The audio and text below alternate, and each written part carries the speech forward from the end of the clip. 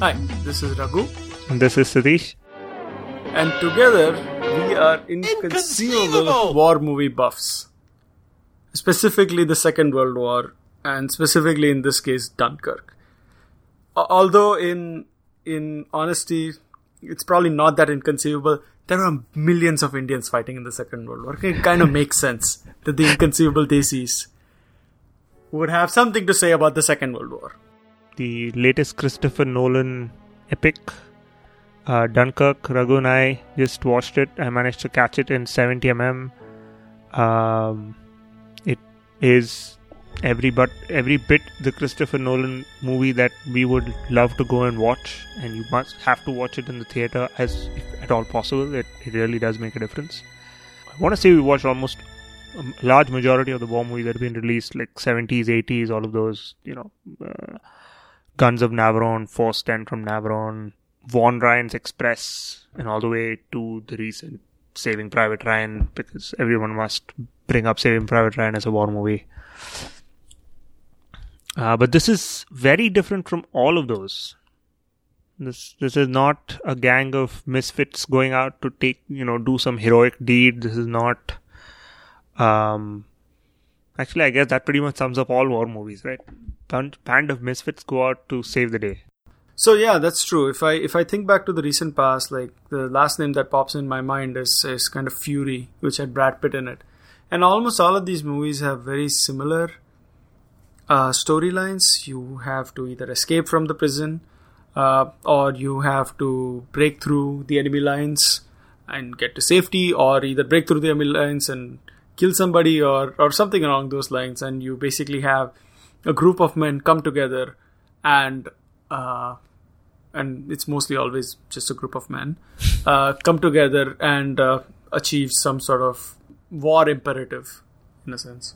I guess the fact that Quentin Tarantino has made his contribution to the war genre tells you that it has. I guess that forms okay. At this point, we've tapped out of so many different ways of making war movies that we have the guy who turns it all on his head coming and making his version of a war movie, Inglourious Bastards, which it's a good movie in its own right. It's probably one of his best movies in this part of his career, I would say.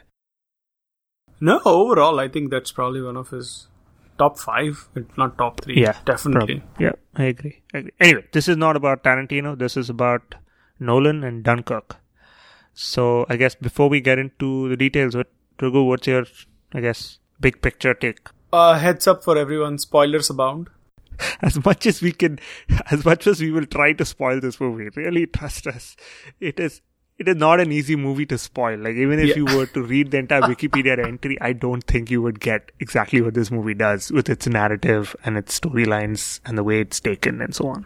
Okay, so my take on this movie is that I really loved it. I definitely say something like, this was one of the greatest movies to, come out this year, etc., etc. And that would be pretty much true. I think Tom Hardy was fantastic. And the narrative structure is definitely something that I haven't seen in a while. Chris Nolan basically gave birth to this narrative structure. So it kind of makes sense that he would keep doing it.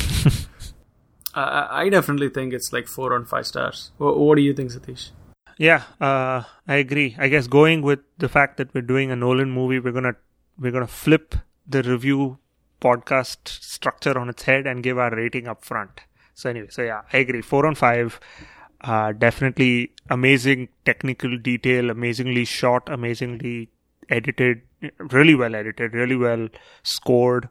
Really well directed. Like, at no point do you get the impression that he doesn't know how to take the story forward. It's very clear. He knows exactly how how these things are going to link together, exactly how this, of course, Nolan, multiple storylines, how the storylines are going to intersect, and so on and forth. And, this was probably one of the few movies in the last few years that I came out of the theater basically telling my wife, we're going to have to watch this again. And she said, I was about to tell you that you better keep track of like iTunes and rent it because I want to watch it again. the loose narrative structure is, of course, I think Inception was his last big one, where he had something like this, where a story happens within a story happens within a story. Mm-hmm. And here we have something very similar. There are 3 kind of sort of parallel stories. They are separated in space and time, sometimes by quite a bit of time. But yeah, you eventually end up trying to blend those 3 narratives. I'm not going to necessarily say that there is a story beneath it. There is no like underlying thread, except that this is happening in the eponymous Dunkirk battle, or rather the retreat of the British and the French allies from Dunkirk. There isn't necessarily a very strong storyline. There is no like bad guy, good guy. I mean, you don't even see the Germans, right? You do at the very end, but At the it's very like a end. blink and miss. Can you see like one guy? There's no strong story structure, I guess, which was one of my biggest complaints. It's not like I'm expecting a traditional war movie where, again, you have the band of misfits or a standalone leader like Von Ryan's Express, and they are trying to, do something good. Or escape or something, and you are kind of rooting for them. Here you are rooting for nameless people, but at times it gets confusing as to who's the focus of the scene. Yeah, I mean, we don't actually get the names for a lot of the characters, right? Like most of them are just nameless soldiers. I think you only get the name of one of the main characters towards the very end of the movie. We're like, no, don't do this, and that's when you hear the person's name for the first time. Right. Yeah, I again, so based on some of the interviews I've seen and read about this movie after watching the movie, it seems very calculated. I think in some sense Nolan was trying to get away from the traditional war movie where you get to know who these people are and you are rooting for them. He wanted to give that impression of these are the faceless soldiers and this is what they have to go through. Right? Like we think of war as being this massive effort and there are these people that are heroes and there are villains, but what I think he was trying to go for was there are no heroes or villains here. These are just people trying to survive in some sense. And to survive, people will do anything. Because in the end, everyone involved in it just wants to get away from it, right? None of these people want to stay there, with like a Gatling gun, like mowing down hundreds of enemy soldiers or whatever. It is just, let's get away from here. How do we go home? At least that was the sense I got from even the final scene. That's basically his thing, right? He could have ended on the shot of the plane, right? Showing that in the end, this is how each one concluded. But he didn't. He came back and said, no, actually, remember, a bunch of them did get to go home. Know what I mean? And they got a hero's welcome for surviving. And that is a big deal. So, I kind of buy that, but I also felt very strongly that he was trying to get all these anecdotal vignettes packed into one war movie. Sure. You can't have anecdotal vignettes without the people, right? Like that's not interesting if I don't know that who this person is or why they're doing this. So like the officer who accidentally kills the boy. Mm-hmm. The boy and the officer, both of the rules seem to be like wasted. Like I have no idea why there is this kid. Mm-hmm. Why he dies like the way he dies, and why is this officer even like? What's the point of this officer?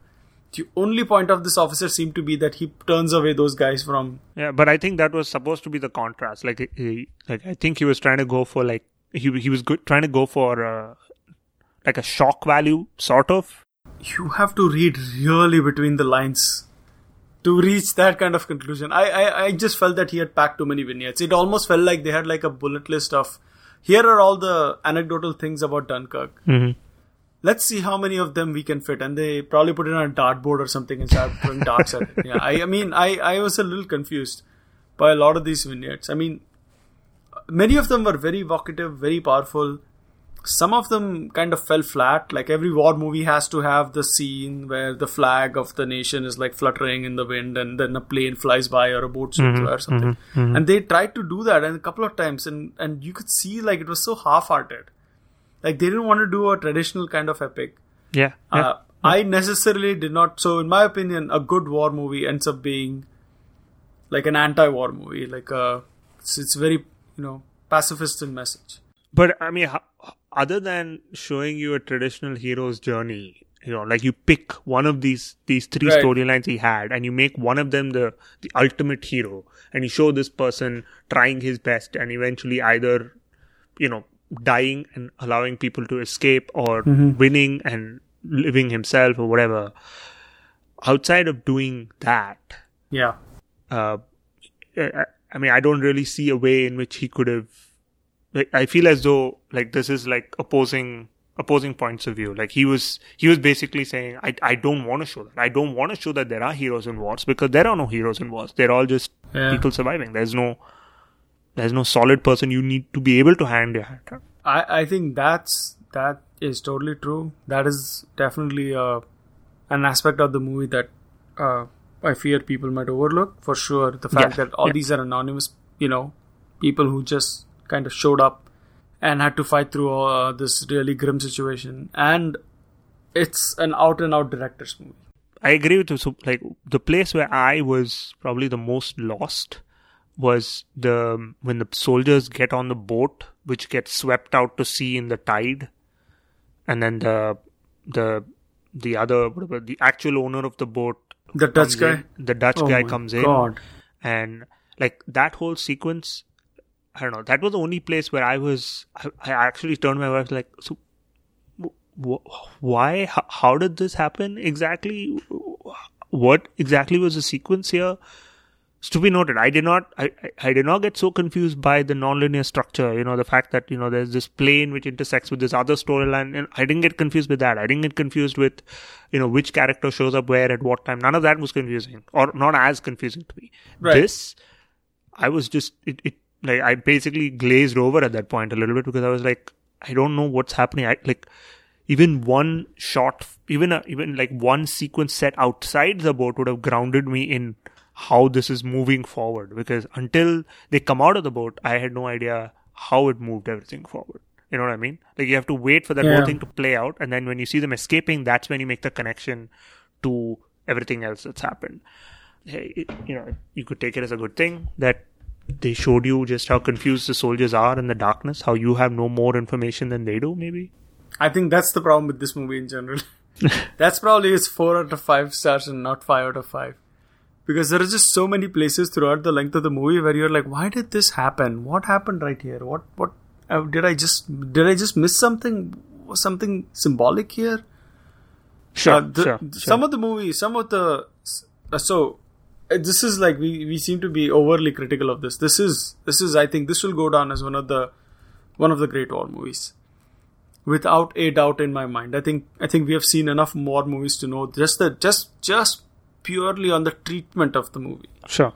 While it is no Saving Private Ryan, it's just Tom Hardy's eyes, I think, should win an Oscar. I was about to say that, every sequence with the plane and the aerial dogfight, right, was just spot on.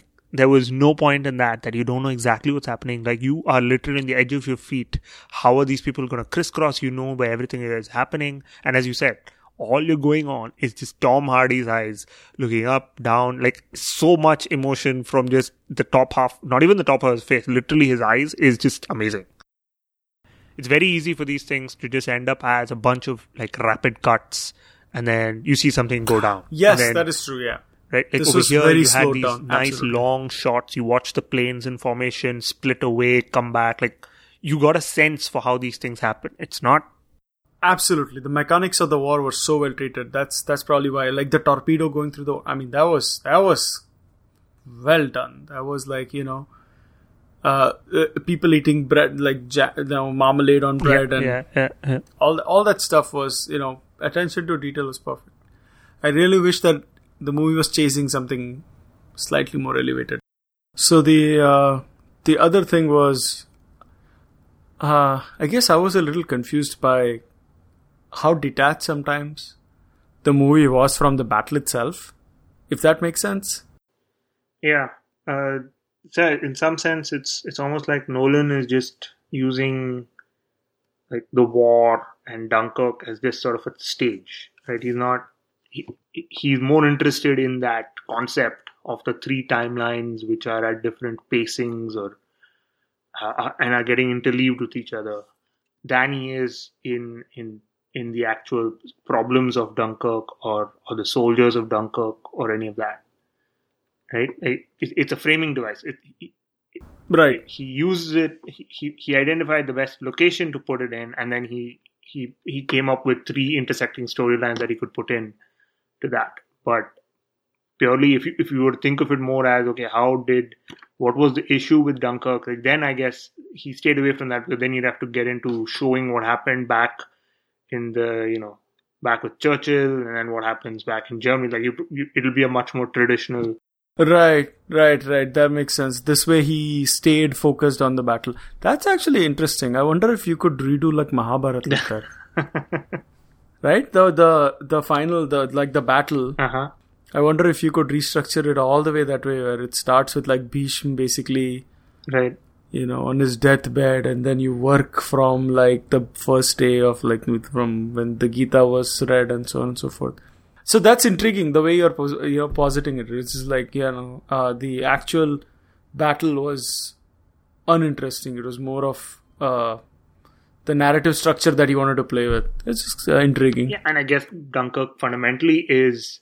It's a very inspiring story of how they managed to rescue so many soldiers, who were basically between life and death.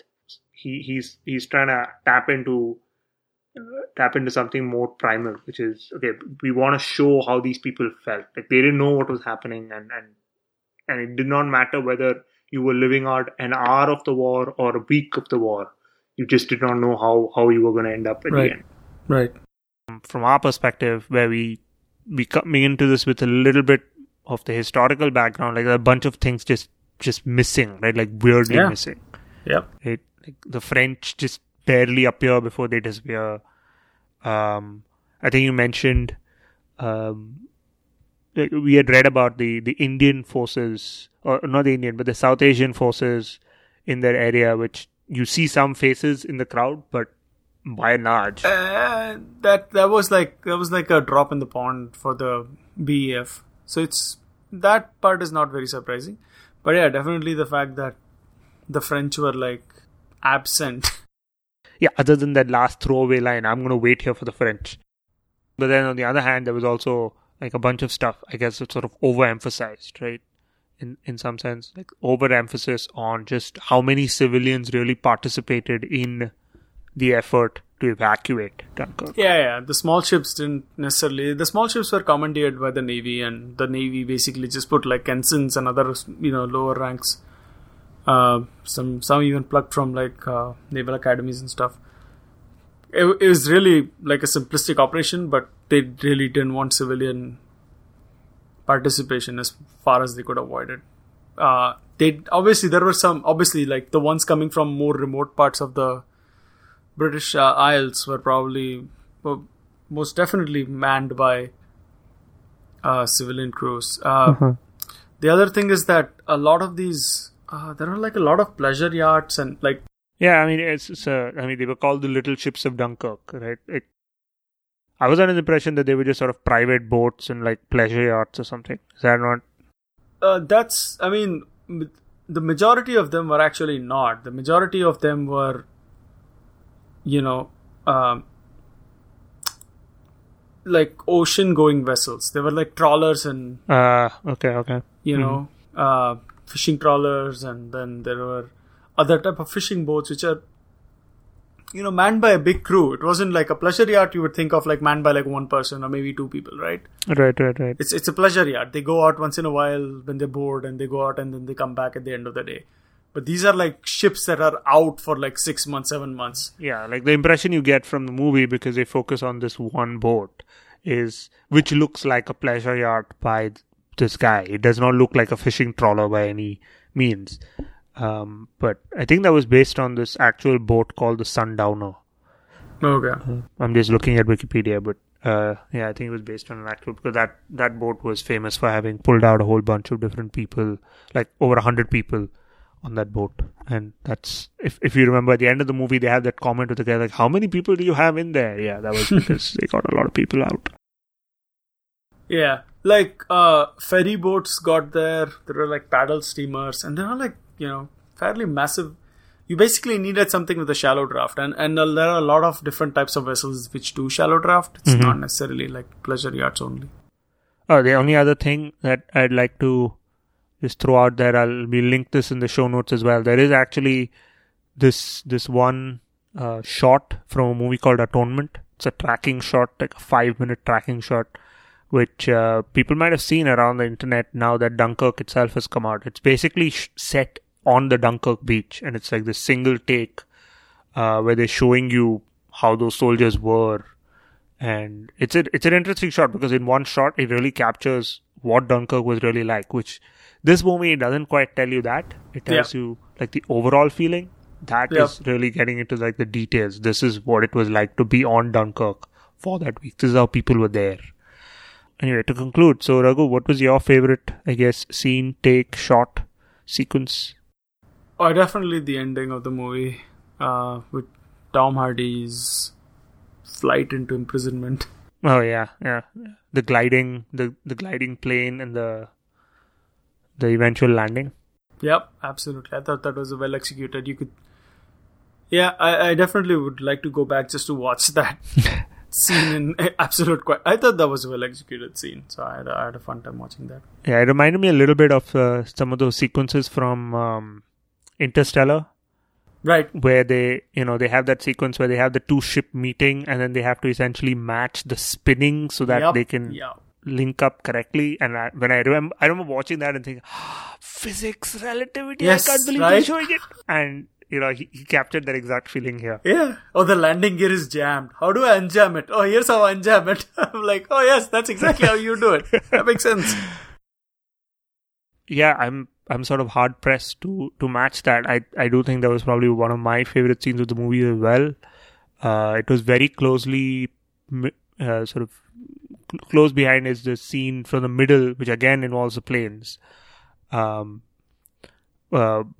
the planes are sort of weaving in and out and attacking each other, and you're seeing like you get this sense of being in the cockpit with the guy trying to attack the enemy plane. Just how difficult it was for these people to really line up the shot, take it, follow through, like that whole, you really get a sense for that. And I thought that was beautifully done. Was the 70mm experience? It was quite something. So it's not my first 70mm movie in a theater. I watched The Hateful Eight in 70mm, which was interesting. In 70mm, movie itself is interesting at best, I guess. So that did play into it. I mean, the movie is set in a room, and they shoot it in 70mm. It's a little bit of a jarring thing, but here it really just captures that expanse. That's awesome. Right, like really brings it home. I think it's I don't want to go back and retread old ground, but I think it's telling that we found the most effective scenes that we are thinking of are related to the most focused part of the movie, which is the plane sequences. Right. Supposedly, I think that's the thing that spans an hour or something. Yeah. I think that's telling. I think that tells you how much the other storylines go a little bit haywire all over the place in trying to capture it within the same time span, I guess. Other than that, please do hit us up on Twitter. Tell us why you think we're right or wrong about Dunkirk. We can be found at ICD Podcast. I am at Satish EV. Raghu is at Raghu Iyer. We're also on Facebook. Of course, you always have our website. Outside of that,